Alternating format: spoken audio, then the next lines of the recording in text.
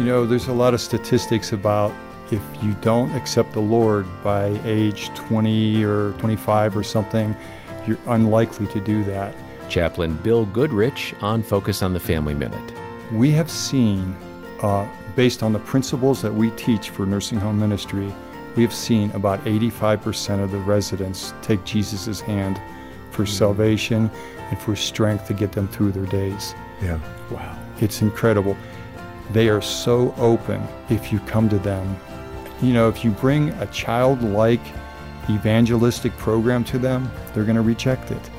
But if you respect them for who they are, somebody that's older than you, that's been there before you, and understands things that you never even thought of, if you come to them like that, and then you share with them what Jesus promised, they are very open. You can hear more at FamilyMinute.org.